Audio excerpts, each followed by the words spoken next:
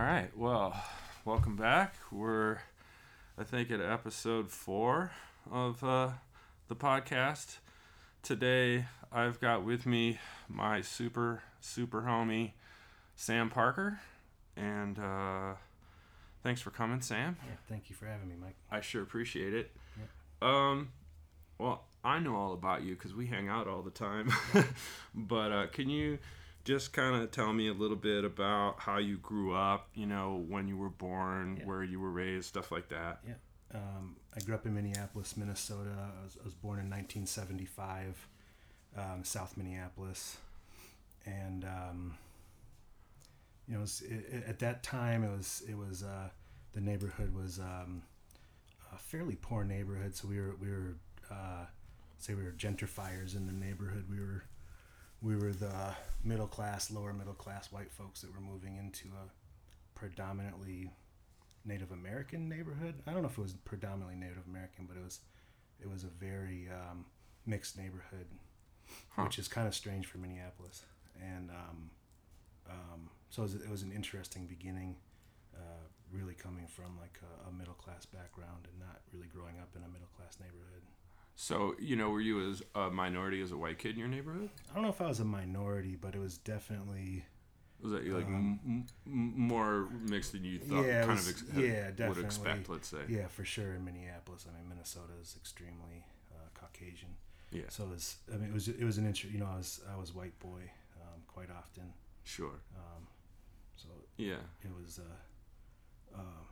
was interesting. It was interesting growing up. It was a tough neighborhood, and I was not particularly tough. So. Well, and it seems like a tough, just environment. Yeah. I mean, I feel like the snow is in Minneapolis is notorious, and I was born and raised in upstate New York, and we had, I remember, snow a few feet deep. Feet of snow. Yeah. It's tough. That's one of the main reasons I left Minneapolis in '95. Just to, I couldn't handle the cold. It wasn't even so much the snow. It was like 15 below zero, 20 below zero with these crazy wind chills, and it was just unbearable, especially being 20, 21 years old. Sure. It was not. So you stayed in Minneapolis, say your whole youth until you finally were old enough to move away from there. Did you go to? How did you do in public school? Did you take art programs? Were you a good student? I was a good student. I think it came easy to me. I think there was things that I excelled at and things that I struggled with. Definitely really young, I was not didn't we all? At language arts in high school. I was terrible at math, but like a lot of my friends who were skipping school, one thing I didn't do is I didn't skip school. So it was like I didn't either. It was like I just went to class, and it was like all my friends would be like, "Yo, come on," and I'd just be like, "I'm just gonna do it." And it's like I don't know if I passed with C's or B's or A's. Probably I was somewhere in there, varying from subject to subject.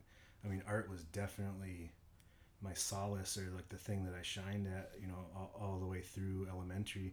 But I was even good. I was good in other classes. It just wasn't the place I shined. Yeah. And I think really I was a lazy student. I think I was an underachiever. I think I didn't want to stand out. I think I wanted people to think I was cool or tough or something like that. Sure. When in reality I was just kind of this nerdy art dork. Me too, bro. Yeah, totally. Yeah. I feel you. Yeah. I feel you. Did you go to college in Minneapolis? I started as a high school student in Minneapolis. They had a program that was called post-secondary. So I was able to go to Minneapolis College of Art and Design starting at 16. And by the time I graduated high school, I had a year of college done. But I just wasn't ready. Like after I graduated high school, I went for one semester, and I think I was eating way too much LSD and painting freight trains, and I just was not. It was not where I was at. You were educating yourself in different ways, different parts of your. Yeah. No, I was doing kind of the same in the 90s. Yeah. Absolutely. Yeah. That's cool. So was school the thing that led you out of Minneapolis? No. Or just time to move on? Half of the graffiti crew that I was part of, starting in '93, I got put down in a crew called AKB, and that was '93. When did you start writing graffiti? I started tagging or being a toy in '86, '87, and then by '89, I'd started writing the name that I write now. Yeah. Would you mind saying that, or do you want Cero, Cero. Okay, cool. And yeah, I don't do much illegal stuff. Actually, I don't do any illegal stuff. Sure, I don't either these days. Yeah, you know, but I'm sure you did. You did. Yeah, definitely. Sure. We did a lot of bombing, a lot of freight trains. Freeways were so much fun. Sure. And so it was, you know, half the community had left, half of AKB had left Minneapolis and went to Atlanta, Georgia. And my best friend, who wrote Chen, he was down there, and he was like, come on, man, come on. And that's the next year, that winter of 94, the winter of 94 was brutally cold. It was just like day after day, it was 20 below zero, and I was working. 20 below? It was just unbearable. And, wow. I'm surprised people live there at all. Yeah. You know, what's funny is I never realized I had seasonal depression until I moved to Georgia, and then all of a sudden, like those just like brutal winters where it was like I just felt like a pile of shit all winter long. All of a sudden, you know, not that I didn't have bad winters in Georgia, but it was like it wasn't that deep like depressed groove from the weather. You know, and maybe it's not the weather, but I think it no, but I think there's an important lesson to be heard there. Yeah. In that you didn't know what kind of difficulties you were dealing with until you removed yourself from them for a little while. Yeah. You know what I mean? It's like I always say, you don't know what it is to be an American until you leave America for a while. Sure. You know, so I can see that, and there's probably somebody out there listening that's just like, oh, maybe that's why I'm so bummed in the winter. Like, yeah, that makes sense. Something we talked about too in the past was the Sharp movement. Yeah. You know, and you were part of that, right? Yeah. I mean, can you explain to, you know, because I'm sure a lot of people have no idea what that is. And Sharp breaks down to skinheads against racial prejudice. Yeah. So anti-racist skinheads, which I think for a lot of people, they don't even know that exists, or frankly that was the beginning of the skinhead movement, was a fusion of cultures.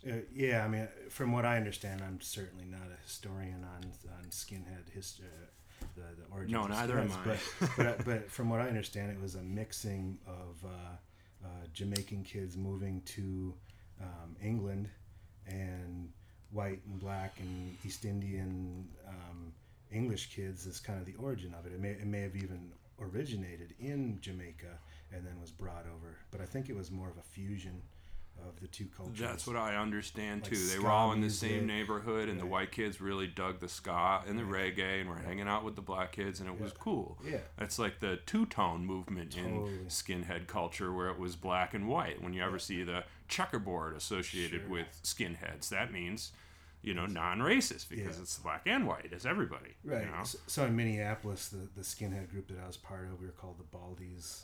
This was mid to late 80s. That I was really young, you know, so I was highly impressionable, hanging out with. I'm good at rock me. So.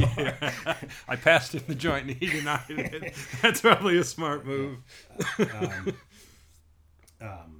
So in Minneapolis, is like I looked up to all these older guys. My brother was a member of this crew, and you know, initially it was very political. There was another group that was anti-racist actions. That was the Baldies from Minneapolis, some skinheads from Chicago, and like all these Midwest skinhead groups that were uniting to fight racism. You know, and it's hard for me to talk about because it was like, you know, I was 12, 13, 14 years old. So really what my memories of it were kind of like I admired these people. I wasn't the mover and shaker. I admired you were a little guy. Folks. Yeah, I wanted to hang out, and I did. Sure. You know, I was like, I'd go to shows with them, and like these big skinhead dudes would put me on their shoulders and take me in the pit and stuff, and it was fun, you know. Yeah. The same thing happened at Albuquerque. Yeah, I knew some guys that were sharps. Totally. And I definitely didn't get along with the Nazi guys. Yeah. You know, they were handing out a lot of violence, and I think kids need to understand that too. That there were big groups of all white guys getting together and smashing on minorities, gay people, and that's what led to the rise of things like Sharp. Yeah. You know, I mean, I always thought it kind of odd to still be skinheads. You know what I mean? But once I learned the origins of it and that the racists co-opted that scene, Right. you know, and now it's interesting to me that like in the gay scene, the skinhead look is popular and it's its own little niche, like the Bears and totally. the Queens and the, you know, the skinhead has its own thing. You'll see gay flyers with skinheads with big packages, you know. It is pretty macho. I mean the Tom of Finland look is very skinhead. Oh, sure, like sure. jean jackets No, I'm and tight sure jeans. he was aware of all those kind of subcultural things. So you ended up. How old were you when you left Minneapolis? I was 20. You were 20. Okay, so I I think dropped I out of was. college. I did too. I think I was 20 when I moved to San Francisco. Nice. Yeah. So you ended up going to Atlanta mostly because you already had some of your graffiti homies were there, right? Yeah, I'd gone down and visited in '94 and was just like, all right, I'm ready to go. Yeah. And Can you explain to people a little bit about like what a graffiti crew is? Because we keep saying that, and you know, and it is like a group of friends that end up helping each other even with things like interstate moves and whatnot, you know, but at essence we're a criminal group, right? I mean it's like softcore gang banging, I suppose, which some people cross into like some harder stuff, but certainly there's graffiti writers who are rather peaceful and you know, and then there's writers who are just tough guys, sketchies. Really, sure. So I mean, and our crew had both. You know, I mean, not necessarily that we were so tough, but I mean, there was a lot of fights and there was a lot of. People. Was it ever really about that though? Because it was. I mean, to me, it was still about you had to be a good graffiti writer. Yeah. And if you happen to be a tough guy or you happen to be a nerd, right. like it didn't matter. It was just if you were a good graffiti writer. It was about getting up. It was about like having a community of people, and everybody was trying to get up. So we put up 3 letters that represented us, and then we put our names next to it, and it was all about being seen, being as up as possible, and then having the dopest style, you know, had like innovating styles, and like as much as you didn't want other people to bite you, you wanted everybody to bite you because it was like that meant that you were making an impact, the king that was getting jocked, you know. And for sure, I mean there's a lot of kind of middle school, high school politics that continue all the way through. Like even writers who are 30, 40 years old still carry some of those ideas, you know, where it's like you're jocking my shit or whatever it is. Oh, sure. We hold that stuff really sacred. Yeah, totally. It's important to us. Yeah. You know, and again, I think a lot of that is because it's crime. Yeah. At the end of the day, I mean, if you're out there at night writing on stuff that's not yours, like there's no getting around that. I can't even tell you how many times we've been chased, like just either putting up tags or hitting a freeway spot, and all of a sudden there's blue flashing lights. Sure. Like a motorcycle cop coming the wrong way down the freeway. Sure. And you're running through traffic. It's scary. It's fucking fun. Sure. And dangerous as hell. And then sometimes you're just painting under a bridge, you know. So it's mellow. Yeah. Yeah. So was Atlanta a big change? It was, yeah, definitely. I mean, part of it was there wasn't the safety net of my folks, you know. So it was. I mean, they definitely like if I got into financial issues, it was definitely different. But it was also like culturally, it's different. Time to be a man. Like I grew up in the North, you know, thinking, and I don't really hold this view at all anymore, but thinking that there was something ignorant about the South. Well, I think a lot of people have that opinion. Yeah. And then you go and you're like, oh no, actually they're crazy people friendly. People are just the damn same. Maybe they're a little more open about their racism and stuff, but maybe not. You know, it's like I think America is an awfully racist place, no matter where you're at. So. It can be. Yeah. But again, I think it just depends on who you're hanging out with. Totally. Yeah. You know what I mean? Yeah, totally. But yeah, the South was really good. I met some really good people there. You know, I wound up when I was late 2021. I started tattooing professionally in Atlanta. How did that start? You know, I'd been scratching out of my house for a couple of years. I started scratching like the week after I graduated high school. The week after you graduated from high school. Yeah. What kind of equipment did you have? I had a friend, Nick Scrady, who was working out of his house, and he was for someone working out of their house, he was damn good at it. You know, he was. And what year was this? So he started 91, maybe 92, 91, I think. Yeah. So I started getting tattooed by him in 91, and then in 93, I started tattooing out of my bedroom in my parents' house, and then I continued to when I moved out. And when I moved to Atlanta, I kept tattooing out of the house, and then I'd gone by one shop, and showed him some pictures, and he didn't say, go away, kid, you bother me or whatever. Yeah. He just said, I don't have anything for you.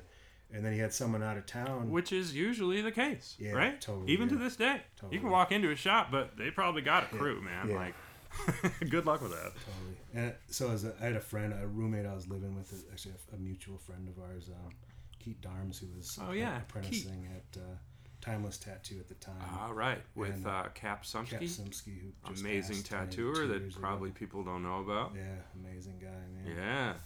So I'd go hang out with him up at Timeless Tattoo in Atlanta and watch the tattoos. I was amazed. Mm-hmm. It's weird. It was never really my intention to tattoo. I don't know what it was. I wanted to be an artist. I wanted to be a professional artist, and tattooing just kind of fell in my lap, which I feel really blessed about now. 25 years later, I feel really blessed about. It got me through 2 degrees, and it's kind of how it had to happen back then. Totally. I mean, it's a bit different now. Yeah, it's different now. You can just kind of walk right in with 0 tattoos and not knowing anybody, and just get all your equipment from Amazon and bam. Yeah, kind of. Yeah. So back then it was the shot there was. How were you even getting needles and stuff if you were working at home back then? Were you able to order them from somebody, or somebody making them? Yeah, I did. I was able to order them from some catalog. So sure. I ordered stuff out of Tattoo Magazine, and it was Big Joe Kaplan's. I got two iron frames. They worked fine. They weren't tuned great when I got them. Of course not. I didn't know what a liner or a shader was, or something you got to feel out after a while. Anyway. And they sent me all this flash and all these pigments that were mostly white pigment with a little bit of color mixed in with the white pigment. And I was tattooing people like the week after I got them, just putting scars on people. It was pretty gnarly, except it was all high school kids, so they didn't even care. What was the? Well, because you were tattooing at home, so you were tattooing kids that were underage? Yeah, definitely. I never got in trouble for it. I mean, or it was like bikers, it was like No, I understand completely. Yeah. Absolutely. Like in Albuquerque, if you were a teenager, there was plenty of people to go get tattooed by in various levels of skill level and price, Oh, absolutely. Yeah. I mean, I ended up covering up a lot of that stuff later on. You know what I mean? A lot of my friends from high school and middle school even have tattoos that I did on them. And I go home now and see them, and it's just embarrassing, Sure. I covered some of them up, but some of them are just heinous looking. Yeah. Well, that happens. Yeah, that happens. Thank you, guys. So how long, before you ended up getting a spot in a shop in Atlanta? I was there 6 months or something like that. So it was like right at the end of '95. I got a job in the shop. Yeah. So you just kind of, what were you doing in those? I mean, I feel like a lot of young people are out there and they're thinking about doing this and hoping for their big break, and they just don't know how long it's going to take. And so I want to know, like, what were you doing during that 6 months? Were you being like super proactive about trying to get into a shop, or were you just trying to do really good tattoos and hope that things came around? Or I was painting graffiti and drinking 22 ounces of Red Blue Bull and the Blue Bull, the Schlitz. I remember drinking mostly those. I was drinking, man. I don't think I was. I drank a lot then too, but I was still getting a lot done. Yeah, I was drawing every day, and we were painting a lot. Like we were bombing, like really. Sometimes we paint all night. Yeah, totally. Even though we were drinking 40s all day and night. Yeah, we ride bikes and go bombing. Yep. We go piece during the day. To be young. Bridge. Yeah, totally. We'd stay up till 5. And Fueled by 40s. Yeah, totally. Yeah. Yeah. I think I came to art night one night with when we first started. Yeah. And, brought a 40 of Old E or something. Sure. Just vile. Oh no. Tasted like no, poison. It is. It is. Well, it is kind of. Yeah. Isn't it like the scum they scrape off the good beer and then it's because it's not called beer. It's called malt liquor. Yeah, I mean, it's different. It's not beer. Rough, it's like. Yeah, it's like the difference between a Chardonnay and a Thunderbird. A white oak, port wine. You know what I mean? Yeah. Oh, yeah, quite a range there. So tell me about, how long were you in Atlanta? Because I've only known you since you've moved to Colorado. Right. I was there for 20 years. So I moved there in '95, and I left there in 2005. Yeah, no, 2015. Jeez. I did 20 years in California. That's Huh. rad. Okay, that's cool. Yeah, it was all of my adult life, man. Yeah. Up until I moved here. Sure. Yeah. When did you have your son? I turned 22. So his birthday is 3 weeks after mine. So I turned 22, and then he was born 3 weeks later. Wow. Yeah, it was a life changer. You know, it was the end of graffiti. It was the end of drinking 40s till 3 in the morning. Sure. You know, it was a big shift. You know, and I was tattooing professionally at the time, so it was just a big transition in my life. You know, I had just recently gotten arrested with a felony possession, and it was like the right time to make some big shifts. You know, I was like doing kind of stupid shit.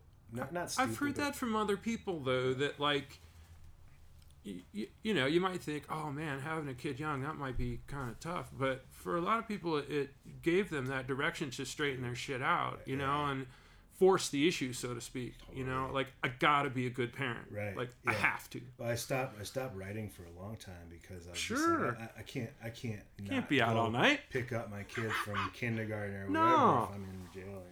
You know? So I really stopped with the graffiti and stopped with drugs and stuff like that. I got really sober. Well, I got pretty sober. Well, what kind of drugs were you fucking with? Mostly hallucinogens, marijuana. Me too. You know, I never liked speedy drugs. I never did either. I like to explore my own mind, you know, and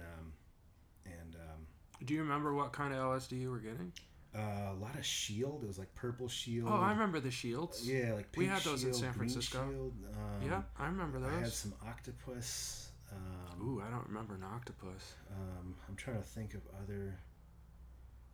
Maybe there's some Felix the Cat or something. I sold those. Yeah, so those were all over the country. I made sure of that. I hope my parents don't hear this, but. Oh, who cares? Yeah. That's the thing. I mean, even now, like, would you have ever expected cannabis to be decriminalized? No, I mean, and now crazy. there's, you know, you can actually go take psychedelics as part of a therapy session now. I mean, that's the thing. Like, we're a little.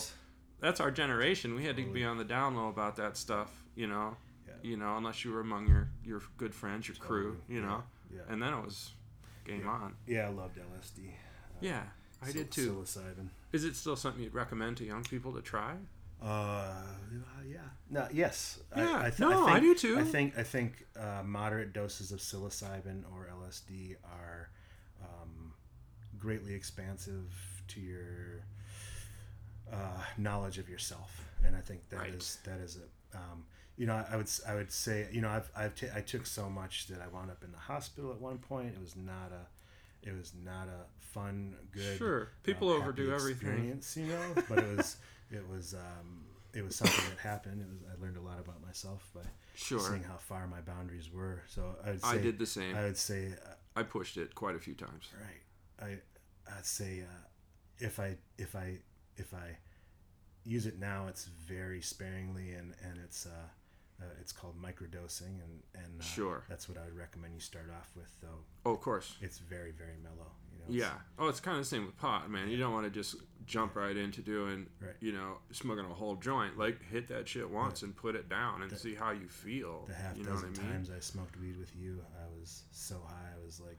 Well, yeah. I love that, though. Like, people will come into the studio and they'll overextend themselves with cannabis. You know what I mean? Because I feel like they, you know, I'm putting them in a safe zone. Yeah. I can put some nice music on. If you start to bug out, I can kind of read it and offer some hot tea, maybe walk in the backyard with the dogs. Yeah. You know, but I do hear that a lot. That people are like, dude, I've never been as high as I was in your studio, man. Yeah. I love that. I love that. So, what was Atlanta like? I mean, you know, it seems like it's such a different cultural thing than Minneapolis. It is, man. It's like, it's a bigger city, you know. I don't know how big Minneapolis was at that time.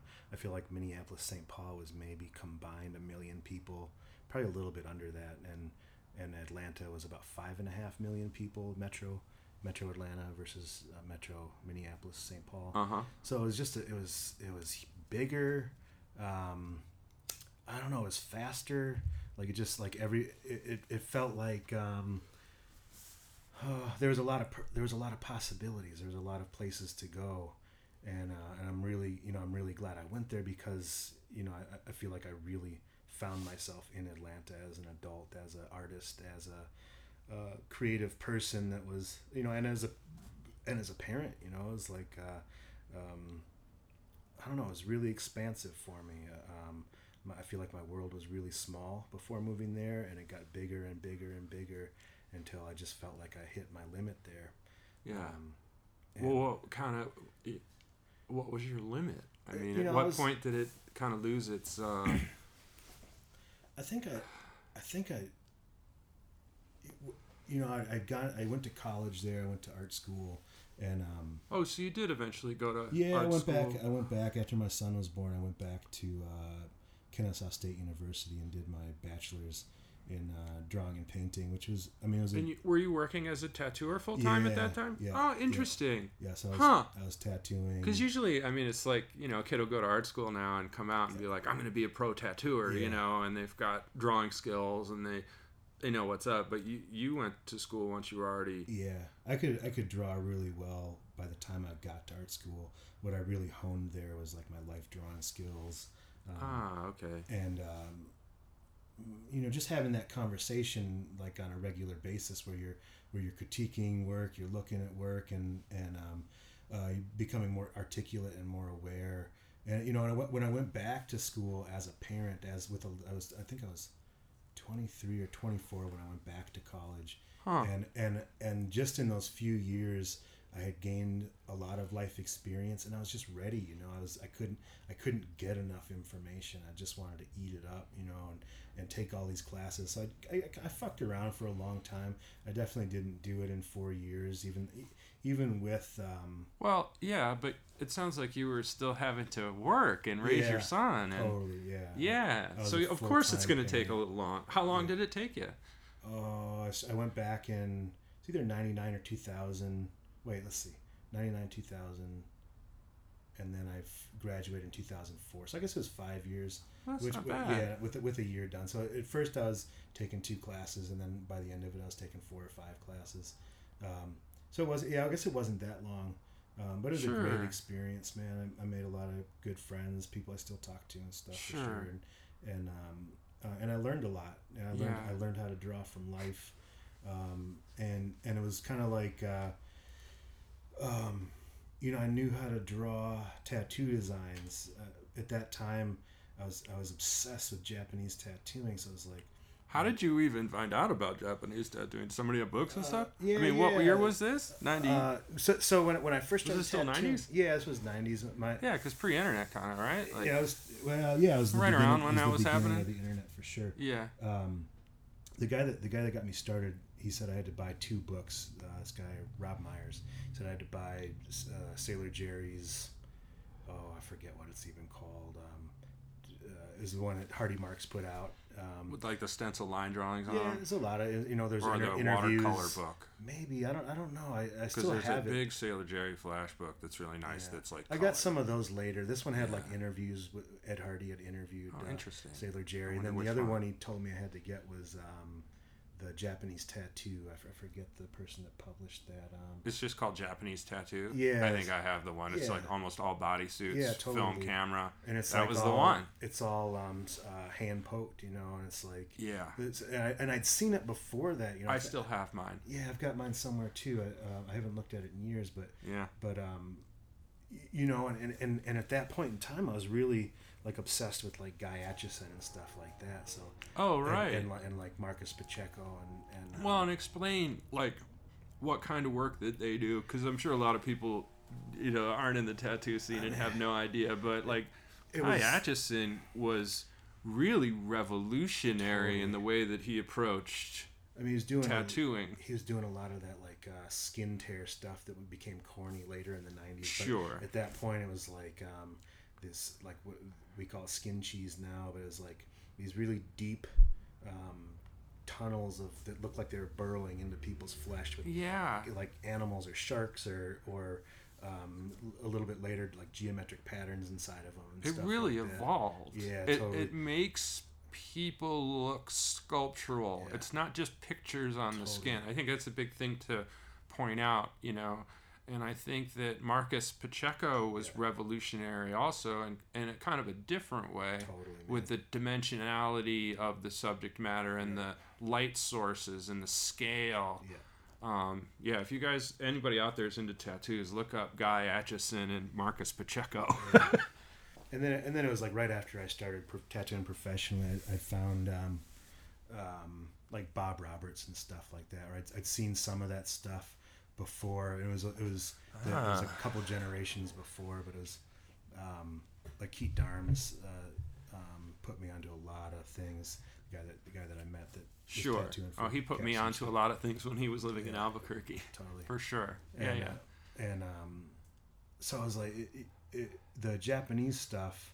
It was kind of drilled into my head, like, this is the tradition. This is like where we come from. This is what, like, even the Guy Aitchison stuff, if you look at the really basic form of it, has a lot of Japanese compositional elements to it. I don't know whether Guy actually studied Japanese compositional elements, but it has some of the same, like, S curves and stuff. I think, you know, I would say it's just that's the natural.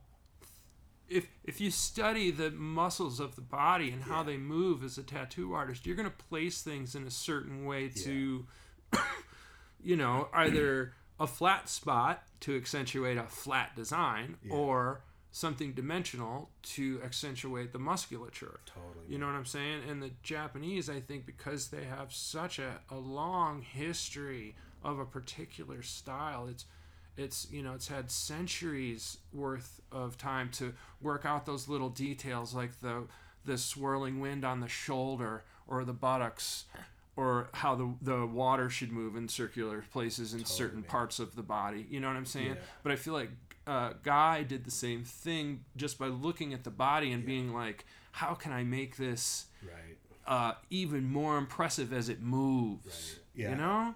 I've never met Guy, but I assume I haven't either.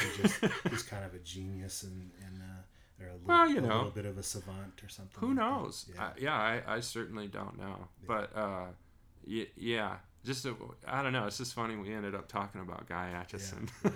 So that's where I started. You know, he and Aaron Kane really started the biomechanical. So when I first saw that when I was 18 years old, I was buying magazines and stuff. Yeah, and I was just blown away. You know, especially in magazines, it was hard to find really like good quality tattoos, and I'd see one or two of their tattoos, and I was just blown away. I felt like there was a bit of a connection to abstract graffiti writing. Absolutely. There was something about the way that they were making things dimensional and using these bright colors to create dimension in shadow. You know what I mean? And it was Marcus was in San Francisco, or was he in LA? Yeah. I've only known about him in San Francisco, but I'm sure he probably tattooed somewhere before there. Before he was at Primal Urge or I don't know. I was not that aware of him, but I was aware of his work, you know, and it was I was too. How like he was using the light sources and stuff. Yeah, like that. There was this big scary skinhead dude named Boris from Albuquerque, and he used to go to San Francisco to buy drugs, and he would get tattooed at Primal Urge while he was there, and usually he'd give them kind of free reign, or he'd see something on the wall like, yo, that chrome scorpion's sick, can I get that, you know? And he'd come back with these crazy fucking things, and he was a scary dude, but I related to him on an art level, and I didn't fear the dude. Yeah. So he was always hella cool to me. Like, everybody else was just like, why are you even talking to that fool? Like, he was a sketchy skinhead, granted, too. But to me, you know, I don't know. People can be who they want to be and whatever. But the dude was getting sick tattoos, you know, and I'd stop him and ask him, you know, and he'd be like, I don't know. He'd always look at me a little crazy, like, I can't believe this fucking guy is stopping me. But that's how you had to see shit. Yeah, definitely. There was no internet. It's like, funny now. Didn't even Cap Sumsky have a crazy sleeve? Yeah, he had a guy cover-up sleeve. He did, didn't he? Totally. I remember I'd see him and I'd be like, can I just look at your arm respectfully, sir? You know? And he'd be like, oh, hell yeah, check it out, you know?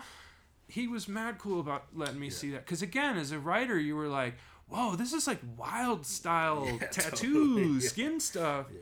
And it was interesting to see then graffiti writers starting to get just straight up graffiti tattooed on them. Did you do a lot of Yeah, man.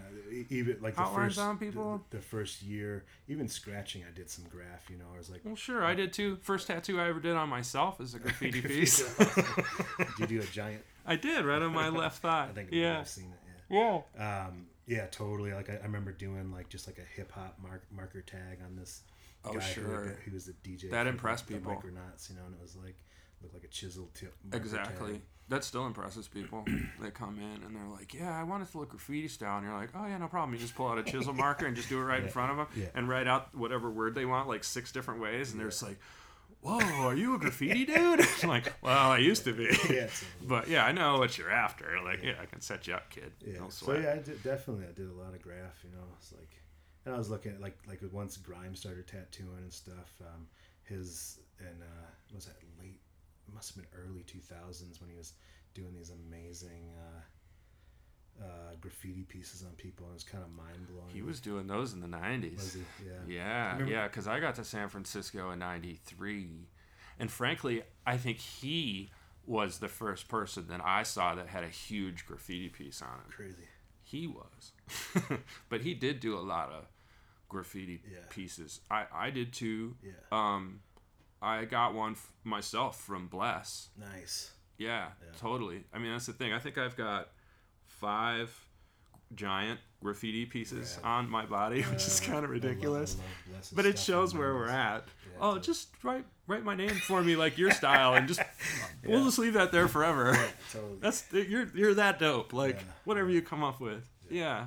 No, I think that's really cool. What other kind of stuff were you tattooing in Atlanta? I mean, I imagine you were tattooing a lot of black folks. Yeah, it was the shop I started off in was just like, it was a street shop, so it's kind of a ghetto street shop. Did lots of $25 names, like sure.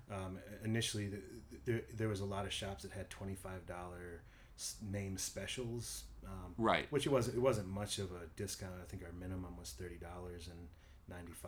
But sure. It was, I remember shops that was like $5 a letter. Yeah, totally, man. I mean, that's it get weird. Yeah, so it's like I did a lot of script, you know, and it was kind of script. Is that mostly what people were into? Man, I was just like, I would tattoo someone's name on them for the 4th time. It was bizarre to me. It was like, it was like people just didn't have a lot of money. Mm-hmm. It was like a lot of like name rose combinations, lots of Panthers. I was tattooing a lot of that tattoo brand Flash, like the JD Crow stuff. And then I was really excited when Cherry Creek came out. You know, it was like 97 or something like that, and it was like a little bit updated.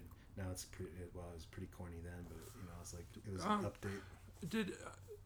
I remember when you know, black folks were wearing the African medallions and stuff in hip hop? You know, that whole like African iconography make it to the tattoo shops? Sure. You know, actually, I thought it did. I got a funny story about the first thing I spelled wrong. It was this guy Greg. He's this great big, nice dude. This great big black dude, and he wanted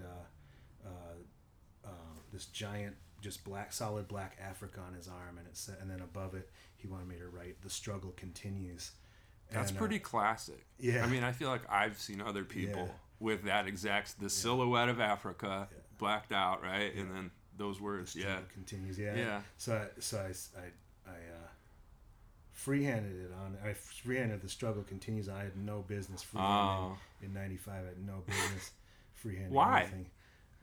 Were you just not paying attention enough? Were you cocky, or your spelling was bad? Or? Yeah, I left the R out of struggle, so the struggle continues. It was just a bummer, man.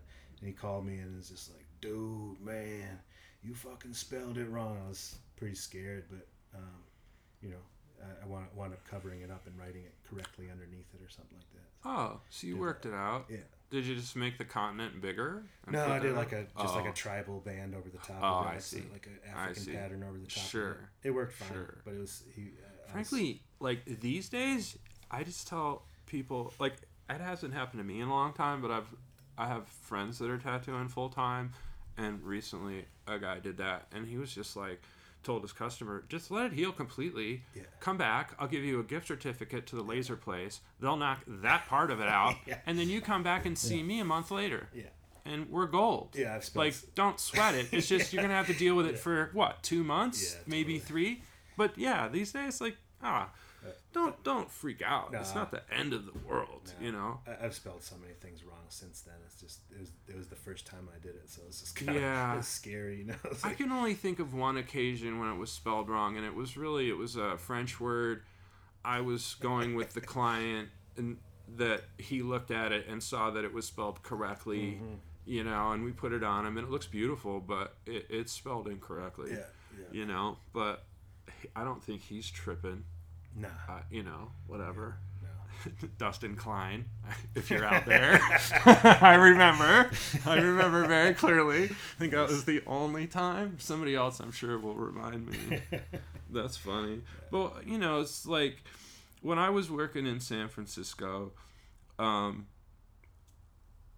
would get black folks that would come into the shop hoping to get tattooed, and I'd be like, you know, what do you want? If it was within reason, I was more than happy to.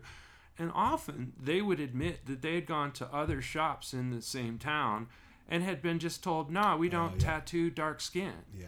You know? I mean, and to me, that's fucked. Yeah. Like, as a professional, you should figure out a way.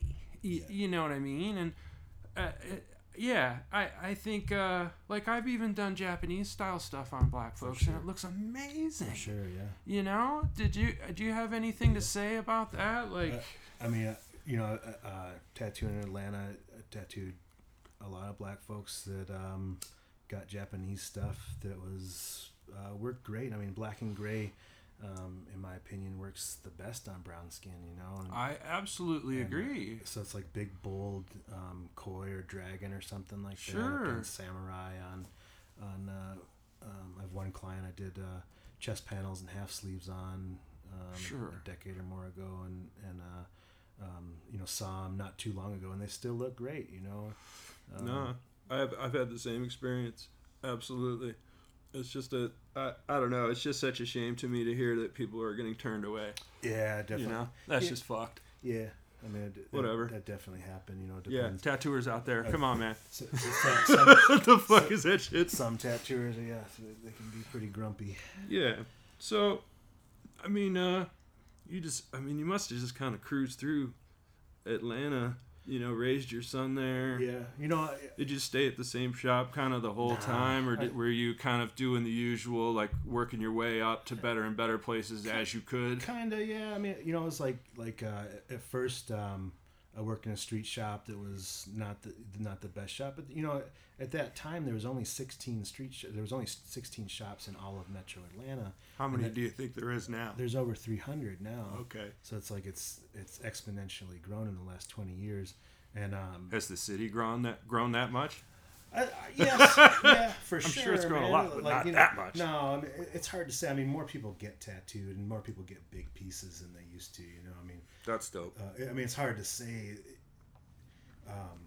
The whole industry has changed so much.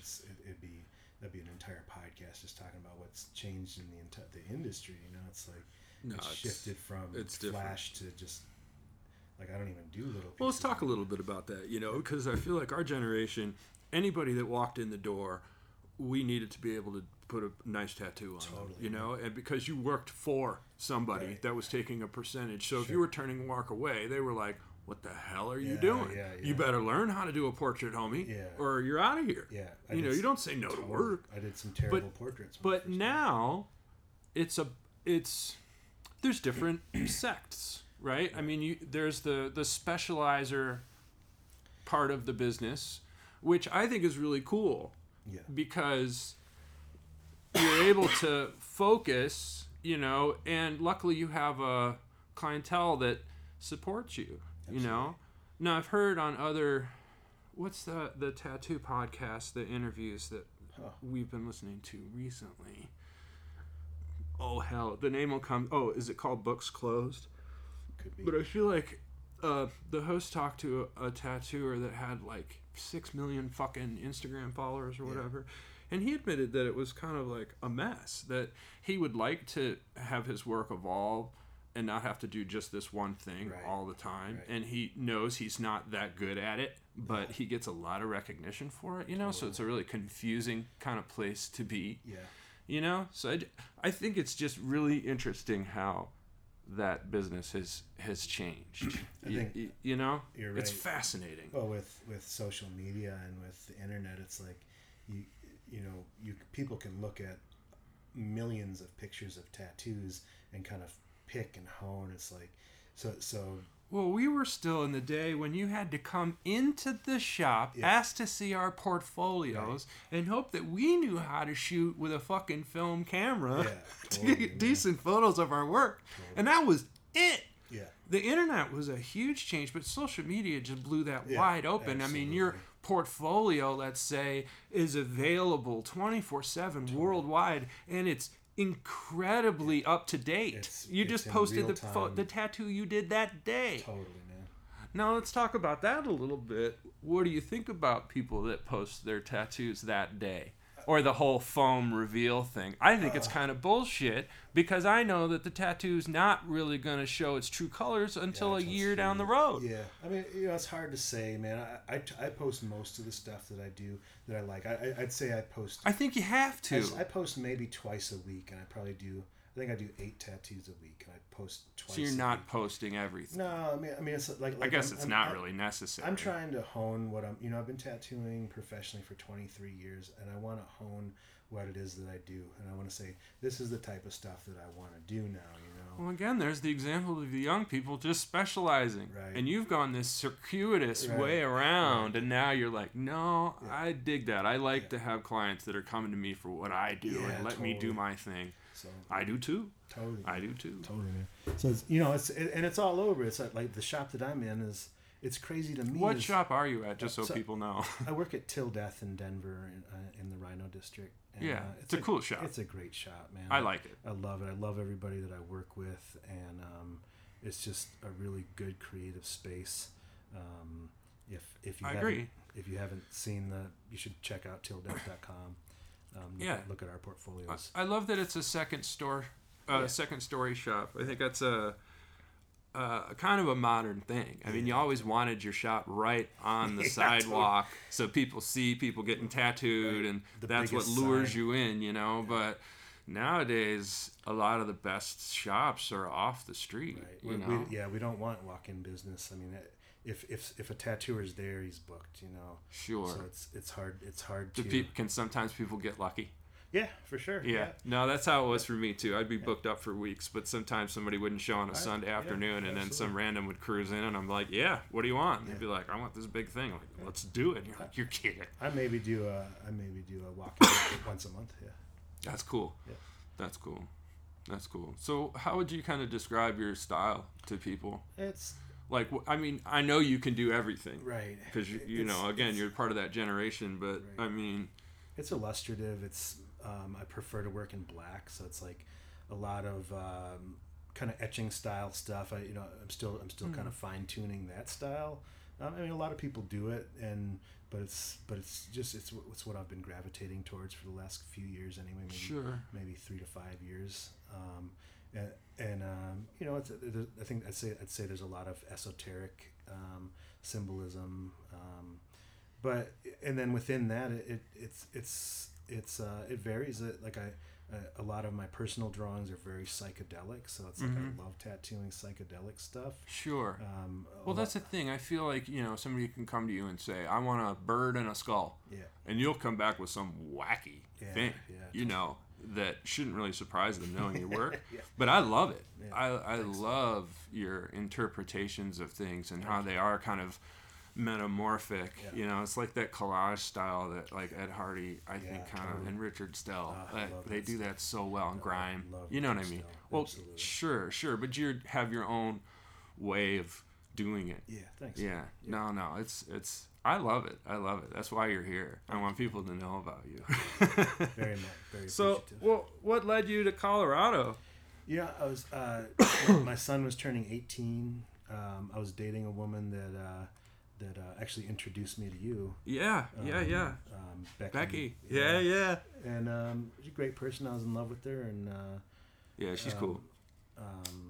she had lived out here and she'd lost her house in the flood in 2013. Oh yeah. We started dating in Atlanta when she moved back there. For her folks were from out there, and then she wanted to move back out here, and I came and visited. I met you. I got a job in a tattoo shop out here. And it just seemed right, you know. It just seemed like the next chapter. I was pretty burnt out on Atlanta. Like I felt overexposed in Atlanta, and I kept thinking like my art career was gonna explode and expand outside of Atlanta.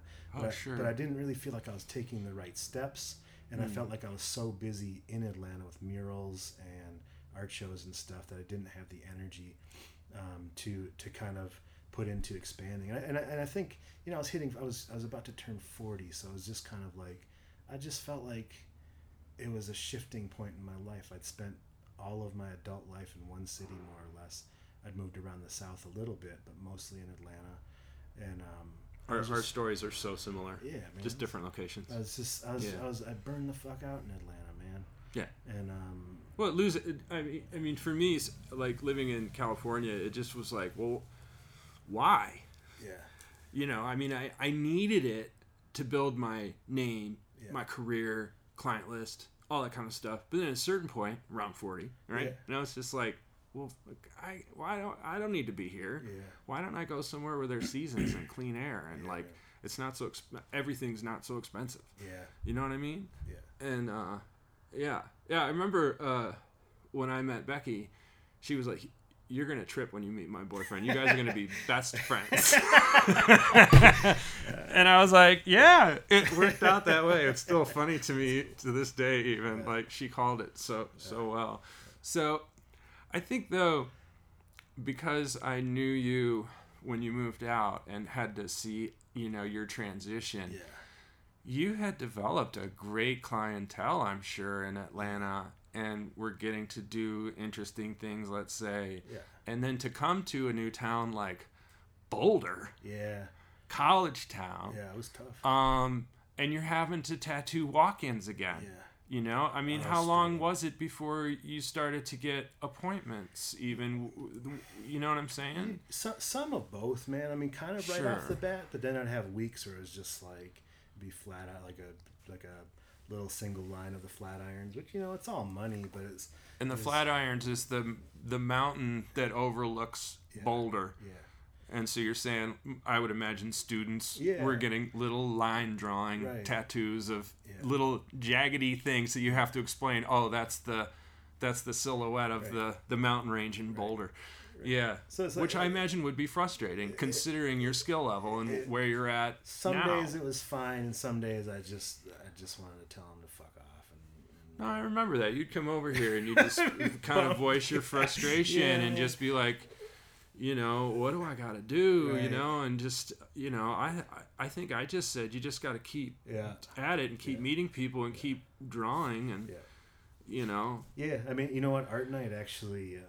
I was gonna say really ignited a lot of cool pieces. You know, the people I met here gave me a lot of trust and respect and stuff, and I've tattooed a lot of folks that come to the Art Night. And, well, it's funny too because you were the first Art Nighter. Yeah, I think I've said that before, yeah. And I think some of it was that you were frustrated at work and you just needed to come and hang out with another artist your own age and just vibe with and just not have to trip and smoke some grass and drink a little whiskey and. No big deal. And then I think it was you that was like, we should just invite some other people, you know, and I think that's how it started. Tiptoed around it with you. I was like a little nervous, like you'd be like, nah, dude, I don't, you know. So I think I'd asked you once at breakfast. We went out to breakfast, and I was like asking about whether you'd want to start a collective or something. And we'd done art nights in Atlanta for quite a few years. I had a bunch of friends out there. Well, sure. And even as graffiti writers, we have a tradition of getting together and drinking and smoking and drawing and exchanging ideas. Totally, I mean, art night is nothing new to a graffiti writer. Right. So I hit you up and I'd come over. I think we started on like Thursdays. We did it like 2 or 3 weeks. Mm-hmm. And I think I suggested like, hey, what if, or I'd asked you before, and then you were like, what if we just did it here in my studio? And I was like, oh yeah, fuck yeah. I didn't know, I didn't know you at all, and I was just I was like a little nervous.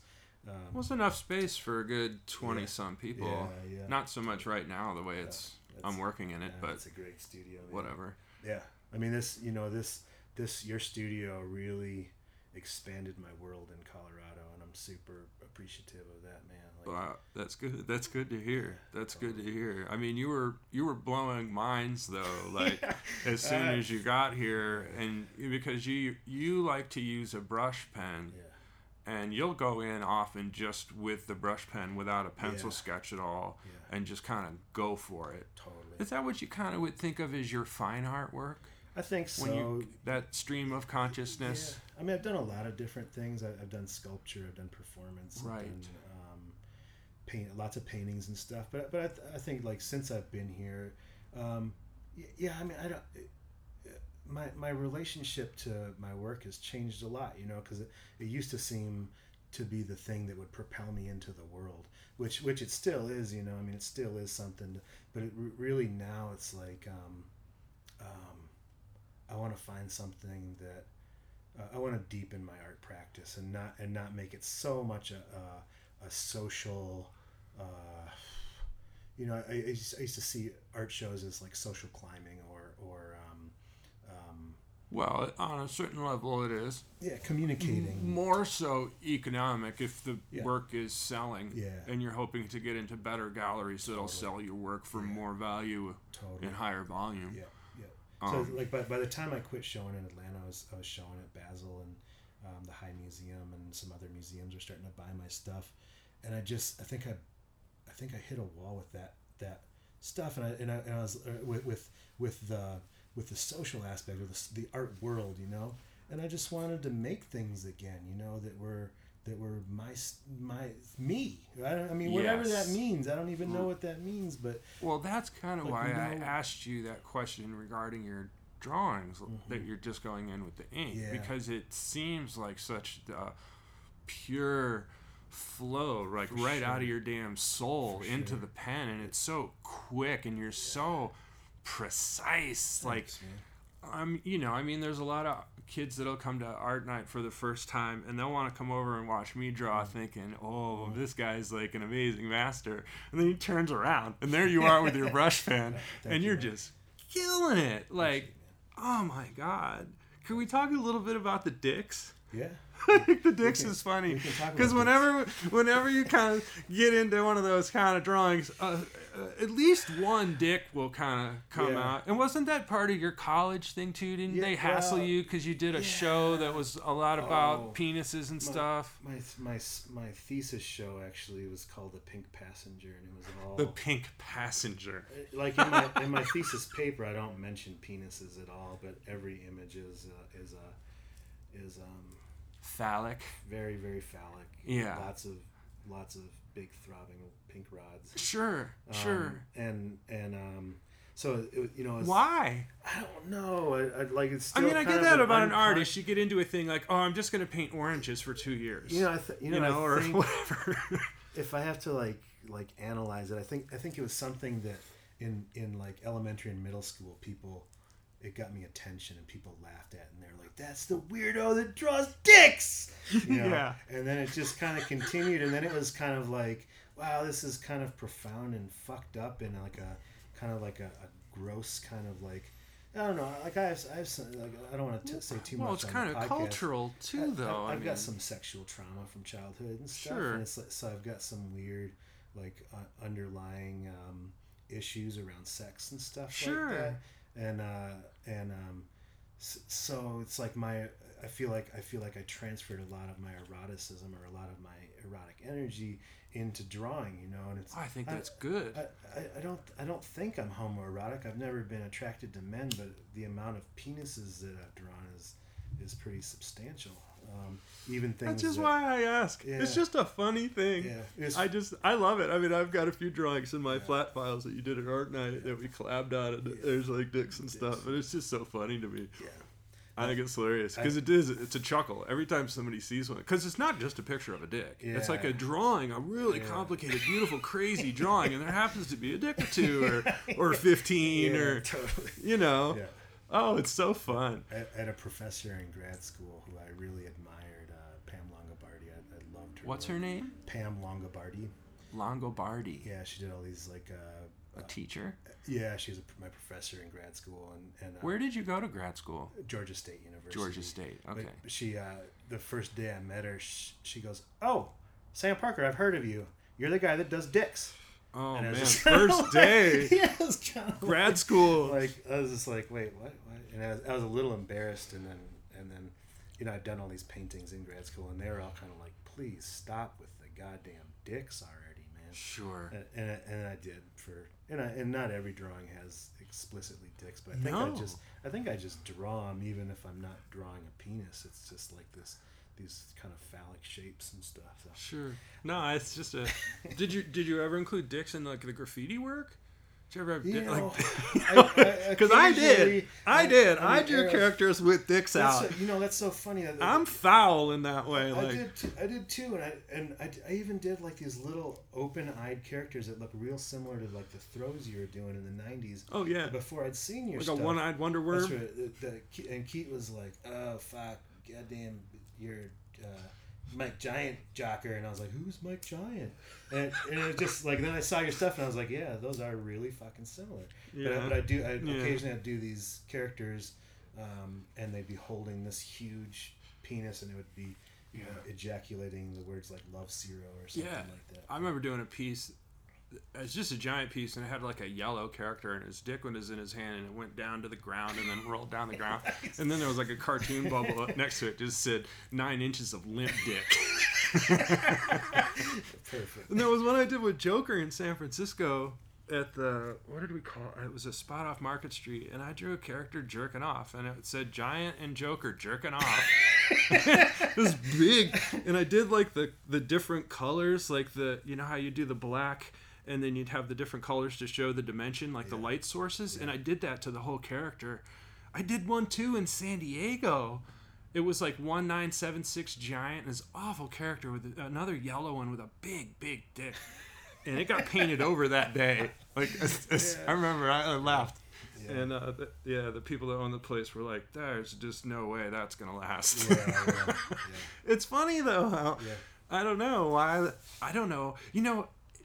It's funny. I had never done that before, but I saw Twist did a character at California Street in Kearney. There's a pit there, and it's still there. And I think he did a blue and silver Twist piece with a character in the same colors. And the character was this like little business suit guy, but he just had the tie and the sport coat, and he had no pants on, and his little dick was hanging out. And I just thought it was funny. Just kind of vulgar, but cartoony, but part of a graffiti thing, like a cohesive thing. I just thought that was so odd, to go with that. Because a lot of characters had, like, this bravado, like they were carrying a gun, like the New York style characters, those like TNB and TC5 kind of thing, which I love. The mugs, and stuff. the Doe's green does so good. Oh yeah. The mugs, mugging. Yeah. I love that shit. But that's the thing. Some people had different character styles. Totally. Do you remember that Doug piece that said it was like, I can't remember if it was coming out of the D or what it was. It was like a really realistic penis ejaculating, and it said like, I love you, Jessica, or something like that. Well, yeah, Jessica's his wife. It's funny. Like, I don't I feel like I remember. I think it was in an early Can Control. Or there was one that was on the road going to the Bay Bridge, and Twist and Doug and maybe Trem or something, but they did big kind of block letters, but I think Doug had a pussy for his U, and Twist had a dick for his eye. Awesome. And it was so vulgar, and it was right on the freeway, like probably the place that got the most motor traffic in the city, and it was up for a while. I think it was on like near the back of the Sound Factory Club. I remember seeing it and just being like, holy shit. And I had to come back like the next day to get a photo. I rode my bicycle over there and it was gone. It was already buffed. But god damn, that was cool. It's funny, huh? Yeah. I mean, you're already kind of being vulgar by putting your name up, and it's kind of like a slap in the face. So yeah, to have your piece, ejaculating or something, it's just like, fuck you, That's funny. All right, let's keep going with this. When I battled Kept Yeah. He had done a piece, and he had a character next to it, and his character was kind of running sideways with his mouth open. And I parked one of my characters in front of his with my character's dick in his mouth. Oh, it looked perfect. I touched it up just right. I used the same colors he did. It looked so good. That was one of my most famous disses. Yeah. I just started following that guy on Instagram again. Oh, yeah? Really? Oh, that's crazy. Yeah. We got into it. We got into a fight and stuff. And, I ended up seeing him a while later, and I think he was out with maybe Fate. Yeah. Daytime looking at spots, I think. Yeah. And I stopped him and I apologized to him for fighting him and for it getting out of hand and all this stuff. And Fate is looking at me like, you're the biggest fucking pussy I've ever seen. How the fuck are you just apologizing to this guy? Like, what the fuck? That's what I was feeling. Yeah. And Kev looked at me like I was kind of crazy too, and was just like, yeah, it's cool. Like, whatever, man. Like, I ain't tripping on that shit no more. I don't even think about you. And I was like, great. Like, there's so much chest puffing and graffiti and like. That was kind of the only beef that I had, though. Yeah. You know, and I think part of that was he might have been. There was mental issues. I think he just started talking shit to me and couldn't stop. And then I was like, all right, well, let's actually do something about this. He was a strange guy. Sure. Megalomaniac. Yeah. I don't even know. I dug his stuff, though. Yeah, he's got weird, like 8 distinct styles. Totally, man. I mean, it's like every few years it would switch completely, and you'd just be like, "Whoa, is that the same dude?" He was real influential to early Minneapolis graffiti. Sure. Influencing a lot of folks out there. And that's the thing. Like, there's parts of his career that I'm like, oh, those are like when he was hanging out with Bless. I was like, these are spot on. And he gets to learn from Bless? Yeah, what? Totally. Holy shit. Right. You come back to Minneapolis and rock those Bless styles. And dude. You know, they were good. Yeah. Bless was real dope. Bless is still dope. Yeah, totally. And, you know, Bless is a dope tattooer. I don't think we should blow him up, but he knows who he is. Yeah, totally. Respect, dude. Yeah. Huge respect. Yeah. So what's going on with you kind of now? You're settled in Broomfield, which is just about 25 minutes from my place in Boulder. So I live south of Boulder. I live north of Denver. Yeah. It's good. You know, actually 3 people that I more or less met through Art Night. I met 2 of them I had met just prior to Art Night, but it was the Art Night crowd. I'm living with some younger artists that are really motivated people. One of the guys started tattooing as a result of Art Night, Mark. And, no, I think the arrangement that you guys have is interesting and it's really smart, and it's to me it's very 2018. You've got, what is it, a 5-bedroom house that you're renting? Is it 5? Man. Is it 4? There could be a 5th it's huge. bedroom. It's huge, man. It's like 4,000 square feet, and I'd say more than 2,000 of it's studio space. Like probably. But it's to me, it's a way for artists to survive. Totally. Because you guys are just splitting the bills, I would assume. Yeah. So that makes it really affordable. Right. You're in a funny neighborhood because it's all these huge houses with big yards, and they're all 4 or 5 bedrooms. I gotta think. Yeah. But you're this little art house. Totally, man. You know, it's very cool. It's like we've got a casting studio, we've got a welding studio, right. we have a ceramic studio. Mm-hmm. We just built put in 220 line to put a kiln on the back porch. Oh wow, cool. And then everybody's let's see, there might be other studios that are like specific, but and everybody's working as professional artists. So it's like everybody's making their living as artists. And I don't know, it feels good, man. I feel like I've helped facilitate that to some degree, even though those guys were super motivated from the get-go, man. Absolutely. Well, sure. I mean, you know, how old are you? I'm 43. Yeah, I'm 47. Yeah. That's the thing. I feel like we're not the elders, but we know what the fuck we're doing and can take on some responsibilities and whatnot. Yeah. No, I think Art Night's really cool, and I think it's really rad that you host Art Night a few weeks of the month. It's like 2 times out of the month it's at your place. Yeah, I think we rotate now between 3 different places. Yeah, which I think is working pretty good for everybody. I think it's really neat. Yeah, each one has a very different vibe. Totally. Yeah. for sure. I love your basement though. Yeah, thanks, man. It's such a funny thing because when people come up for the first time, they're like, is this really where it is? Because again, it's just in this really kind of normal neighborhood. You never think artists live there. There's no, other than the broken cash register on the front porch, there might be no, It's pretty not. We mow our lawn and we don't look too weird. I think it's just funny that like it's such a quiet neighborhood, and on certain Wednesday nights, it's on. There's like 20 cars out in front of your place. Yeah, I don't know what the most people we've had in the basement, but I guess it's over 30 people in the basement, all drawing and smoking.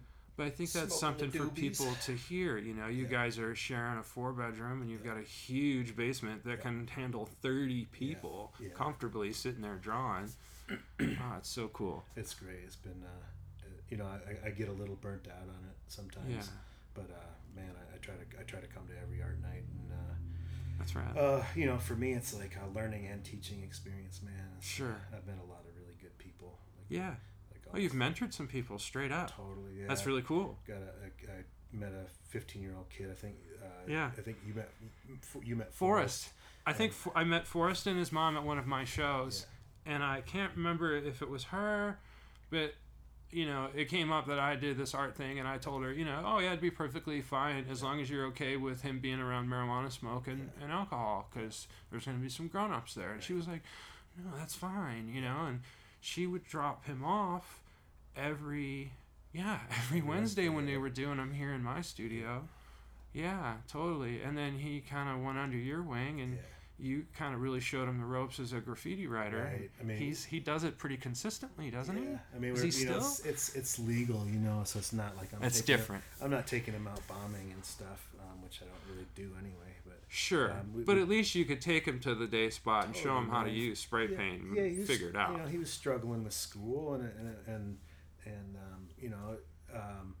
I wasn't painting anything, so I'd go to the legal wall with him in Boulder and go paint with him every Saturday, and I was like, oh shit, this is fun, I love this actually. Sure. I hadn't painted in a few years, like I'd maybe do 3 or 4 pieces a year, and then all of a sudden I was doing close to 50 pieces a year. It was like, it was amazing, so I credit him with a lot of my own motivation. I'm painting that's a lot now. Kind of how it works, right? I mean, there's plenty of writers that come back out in their 40s, depending on where they are in the world. You know what I mean? Yeah. Sometimes it's just moving to a big city and just being like, oh, I can get away with this. Like, I wouldn't really even think of bombing in Boulder because it's such a small place. There's really no tradition of it. It would just be, I mean, I'm sure the police would just come to my front door the next day, even if I wrote something else. It just like it would get around somehow. It's just way too small of a place. Yeah, I see kids bombing out here, and I'm like, go. It's like, do that. Well, like Denver has a tradition of like freeway bombing freight trains. It's one of the biggest freight train yards in the whole country. I've been in there many times. We used to come up from Albuquerque in the early 90s, and Denver was like it was a big city to us. It's like we were around sketchy people, and we were going to raves, and we were writing a lot of graffiti. That's something I guess we could talk about too. It's like the neighborhood that I used to write graffiti in Denver in the early 90s is now the hip neighborhood because totally. Right next to the tracks. We could go down to Rhino on a Sunday and paint during the day on the street, because if you saw a car, it was probably a cop, and you just run and hide. But they probably weren't going to chase you because it was a warehouse district for the most part. But I think that that's an interesting story, because you've kind of come in on that too since you've been here, but like that neighborhood, as far as the graffiti writers were concerned, got co-opted by the street artists, and we weren't per se so happy about that. And then that spearheads the gentrification cycle, which is happening in the same neighborhood right now, which even I was kind of a part of when I did the Crush Walls event, because I found out it was actually funded by the people who are trying to gentrify that neighborhood, Yeah, I mean, gentrification has... It happens. It has positives and it has negatives. That's sure. But I think, artists for sure. I mean, in street art, there's always been beef between street artists and graph writers. Explain that, though. I think a lot of people just don't understand how graffiti writers can have problems with the kids that are out there spray painting walls, too. Yeah. So the way I perceive it is graph writers feel like they're the trailblazers. They're the ones that, it started in the late 60s, early 70s, kids writing their names and stuff, and nobody was calling it art. It was people were just writing their names to get fame, really. So I think it it comes from a different place, even though like I always considered myself an artist, even when I was writing graffiti as a kid. Even if I just perceived what my terrible tags as vandalism, I still considered myself an artist. But I think it was always shunned by mainstream culture. So then when you get these street artists coming in and they're doing these cute little characters, or even street art, I think initially what I perceived is it was illegal, but it was kind of piggybacking on what graph writers were doing. It was going right over. Right, going over. And graffiti writers were. Right. So even that's at the crux of Banksy versus Robbo. Totally. Right? A historic piece of Robbo's, a graffiti writer gone over by a street artist that never wrote graffiti.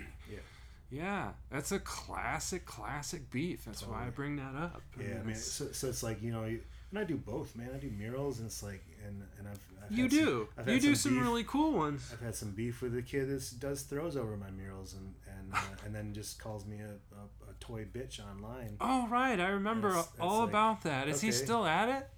I mean, I did this illegal thing in this alleyway, and he came and did a throw over it. Sure. And I was just like, what are you doing? But man? How long ago was that? Like, I haven't heard anything. Ago. Yeah, so he's still active. Yeah.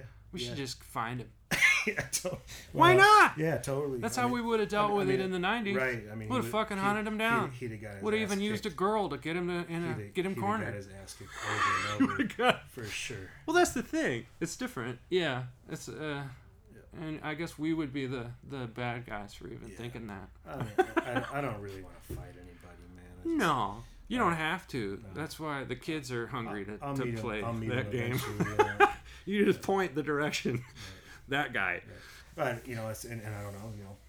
At 43, am I going to fight a 25-year-old and get my ass kicked? It's like I was pretty tough when I was 25. Well, that's the thing. I'm not saying you do it.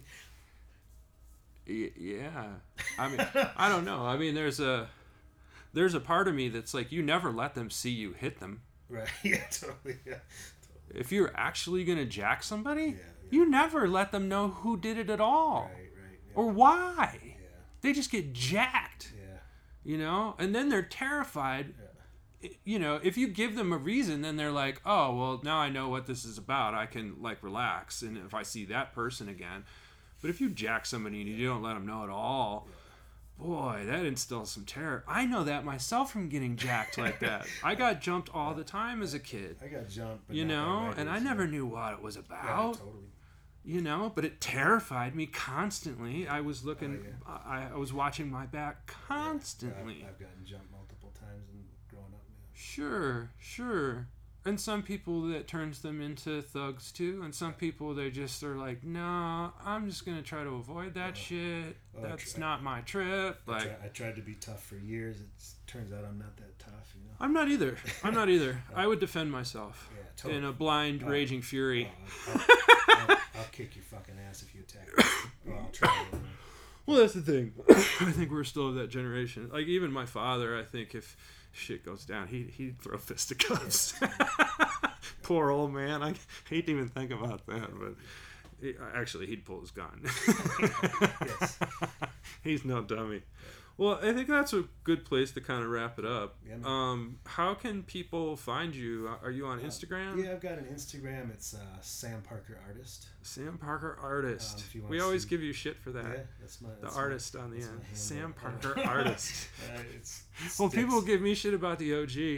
Yeah. It's just like, oh, people call me OG. Like, it's not something that I am claiming, so to speak. You know, it's just like if people are gonna call me that, I'll say, yeah, I'll roll with it. Original gangster. Yeah. Do you have a website? I don't anymore. I couldn't figure out how to use it, but you can also, if you want to see my graffiti work, you can look it up at Cero, CERO, AKBTCI, and that's how you can look at my stuff. Those are the crews that you kind of still rep, AKB and AKB.